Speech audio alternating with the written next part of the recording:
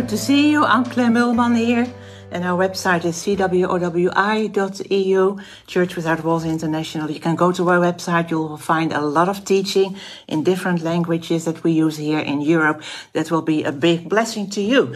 Okay, today I want to talk to you about authority structures. Where do we have authority? Where does our authority not work? Or with whom, and so on. And it's a lot. It's a lot for too much just for today, but it doesn't matter. We'll just start. Okay, authority, of course, it starts first and foremost with our own lives. We have authority over our own lives. We are the boss of our lives. The Lord did not make us puppets on a string. He gave us a free will, meaning if we choose for Him, that He will come and He will show Himself to us. But if we decide to turn away from Him, that's how it is. Our will is stronger than God. And our will is even stronger than the devil. And we sometimes think that the devil is just a little bit lower than God, but he is not.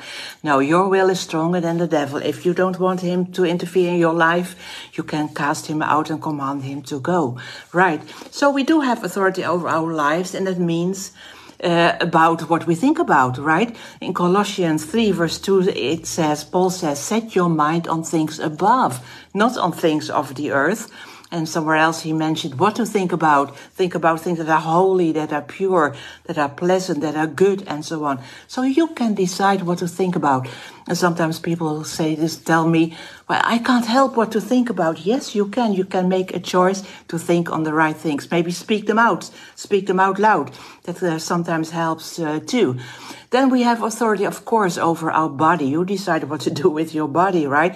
If you want to exercise your body or not, if you want to eat too much or not, it's up to you. Paul says about his body, I discipline my body and I bring it into subjection. And everywhere in Romans 12 verse 2 says that our bodies are living sacrifices, meaning they have nothing to tell, nothing to say. Our spirit should be the boss, and our body should just obey actually what we want to do and what the Spirit of God commands us to do. So we have authority over our lives, and that is very important. We do not have authority over other people just like that, over other people's spirits. And actually that started in the garden with Adam and Eve, right? The Lord placed Adam and Eve there, and He had a lot of trees in the garden. And in the middle of the garden was the tree of knowledge of good and evil. And there was the tree of life. And the Lord says, okay, of all the trees you can freely eat, but there's one tree you cannot eat from, and that is the tree of the knowledge of good and evil. And you know what happened? Adam and Eve ate from the tree of knowledge of good and evil, and they became sinful. Sin came into the world. That's what Romans says. Paul says that in Romans. And then actually the Lord made His first sacrifice. He clothed them. He killed an animal and He clothed them. And then you might say, well, did He never eat of the tree of life? No, they did not, because in chapter 3:22, it says, okay, lest He put out His hand and take also of the tree of life and eat and live forever. And therefore the Lord sent him out of the garden. And He placed a cherubim at the east of the Garden of Eden with a flaming sword. So they had never eaten of the tree of life. And the Lord wanted to prevent them to eat from that tree of life. Why? Because in that sinful state, if they would have eaten from that, they would have stayed in that state forever and ever and ever. And their body would deteriorate, and they would get sickness or whatever, and they could never die. So the Lord, in His graciousness, He prevented them from coming back to the garden and from eating from the tree of life. So we have authority over our own lives. We decide what to do. We decide the friends we have. But other than that, when you have a family, you have authority in your family. And that's actually what I have on my mind and on my heart to share about, because our family is our sphere of influence. We do not have influence in everyone's family, right? But in our family, we do. Paul knew that he had his sphere of influence. In 2 Corinthians 10, he talks about it in verse 13. He says, we will not boast beyond measure, but within the limits of the sphere which God appointed us, a sphere which especially included you. And the Amplifier says, within the limit of our territory or our authority. So Paul was not an apostle to everyone. He could not speak into the lives of everyone.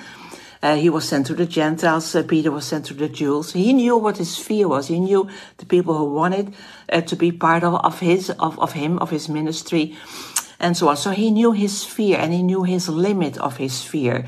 So your sphere is your family. And especially when you are a mom and a dad and you have children who still live in the home, they are within your authority. When you go to Genesis 18, verse 19, talking about Abraham, the Lord says, I have known him in order that he may command or direct his children and his household after him, that they keep the way of the Lord. So children need direction. You need to direct them to the Lord. In Deuteronomy, that's a difficult word for me.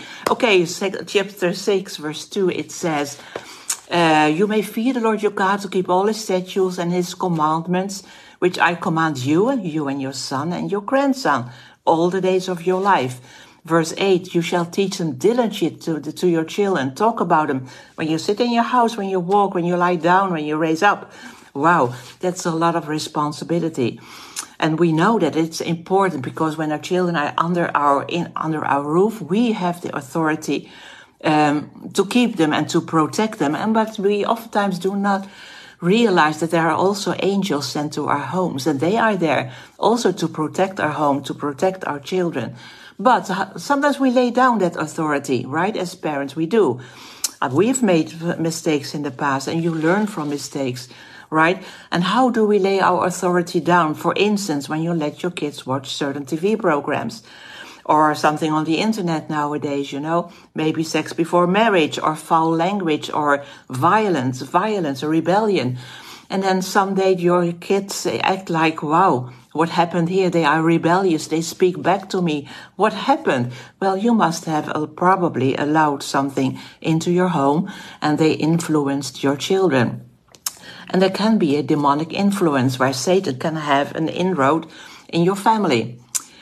Let's say, how does it work? Well, let's say you have a boy, a son, and he has a friend. He lives somewhere, and he wants to invite his friend. And actually, his friend came over a couple of times to your home, and that friend likes it in your home because there's peace and there's joy. And he doesn't want to be at home because there is abuse and there is that they or whatever they do. It's not a happy influence there. And the child can't help it because he is under his parents' authority. So he wants to come to your home and you think, yeah, but when that kid comes and, and those demons that are in that home, in his home, because his parents allow it, they probably follow that boy too and they want to come into our home. What do I do? Because you love that boy and you want him to have peace and have a good time with you and with your child. Well, you can pray and say, Father, we love this boy and we want him to invite him into our home. But Satan, you're the demons that they are, you demons, you are not allowed. You stay out of our home, out of the door. And they will do because you have the authority in your home. And the boy can be there and have peace. Maybe your family, maybe you have a family that's oftentimes brothers and sisters who are older. That when you come together, there's always a kind of fight and backbiting, and it's the sphere is not very nice. Well, before you go there, you can pray and say, Father, we take authority over every evil spirit that is there, and we command our peace. We pray that our peace will dominate the influence in their home, and the Lord will do that. So amazing. Even when you have teenage, I know it's very difficult when you have teenagers and they want to go out.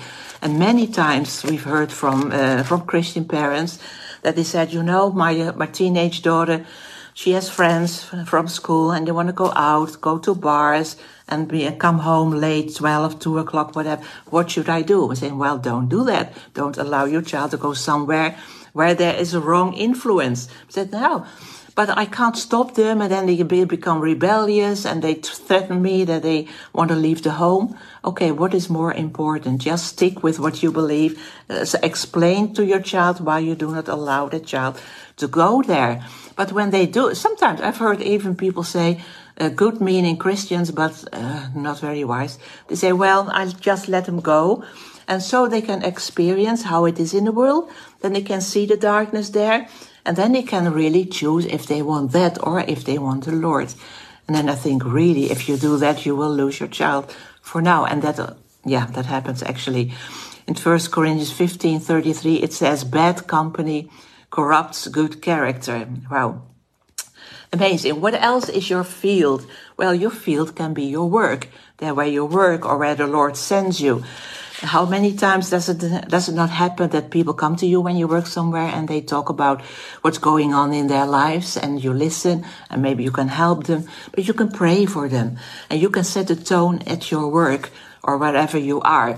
You know the story, one big example is from Paul when he was in a ship and he was a prisoner in Acts 27, and he knew by revelation, the Lord told him that the ship would be lost and the lives and so on. What did Paul do? I am sure that he prayed, because it says actually in verse 27 that an angel appeared to Paul and says, do not fear, Paul, you must be brought before Caesar. And God has granted you all those that sail with you. He granted you. He gave them to you. So why did the Lord do that? Because I'm sure that Paul prayed. He was the less on that ship, but he had spiritual authority over the ship and over the plans of the devil. So maybe you are the only Christian at your work or in your family or at school, and God will tell you things so you can pray. Maybe you have a dream about someone. Pray before it. Pray so that pray and ask the Lord to protect that person. What else can I say? And one example, and then that's enough for today. An example, a glow. Maybe you know that I was part of a glow meeting, a glow group many years ago. And there was another glow group that started near where we lived at the time. And there was like a couple of 4 or 5 women. And one of them was chosen to be the leader in a glow. They called it the president. And we all knew that she was really the appointed one. She had a heart for the Lord. And the Lord really appointed her to be the leader of that group. Or the president, as they say. But there was one lady in that group. And she actually wanted that position. And she was always opposing the leader. And always trying to make it hard to her. And at a certain point, she came to me and she asked, what can I do? I'm so tired. I know the Lord sent me here. He wanted me to do this and to lead this group and to lead a glow group. But I always feel like I have to defend my position. I just want peace. I just want the Lord to be able to do what he wants to do through me and through a glow. So I explained to her, you are the authority over there. And I know that we do not wrestle against blood and flesh and blood, but demons influence people. And I think she's influenced by some demonic influence there. And you can, in your own home, when you're at home, you can rebuke that spirit that's influencing that lady and command it to go. And just see what happened. And she did. And maybe a week later, 2 weeks later, that lady that was always opposing her came to her, and she brought it in a very spiritual way. She said, you know what? The Lord is leading me on, and there's another opportunity for me to serve. So I'm very sorry, I have to leave your group. Well, she was actually relieved, because that was exactly what she hoped for. So that spirit was not allowed there anymore, and that lady still wanted the spirit, obviously, so she had to leave and go with that spirit. Okay, so, well, there's so much to tell about authority, but I hope that you understand that you have authority over your life, and then when you are a mom and a dad and in your family, you do have authority. You can say no to your kids. Sometimes you have to step up. Even when your kids are a little bit older, but they still live under your roof. It's different when they move out and when they have their own lives. You do not have authority over their lives or over their family. When you see stuff, you can pray for them. And prayer is very important to do that. But you cannot command them to do certain things when they have their own life and their own family. I hope that makes sense. You can always email me, cwowi.eu. That's it for today. Hope to see you next time. Bye-bye.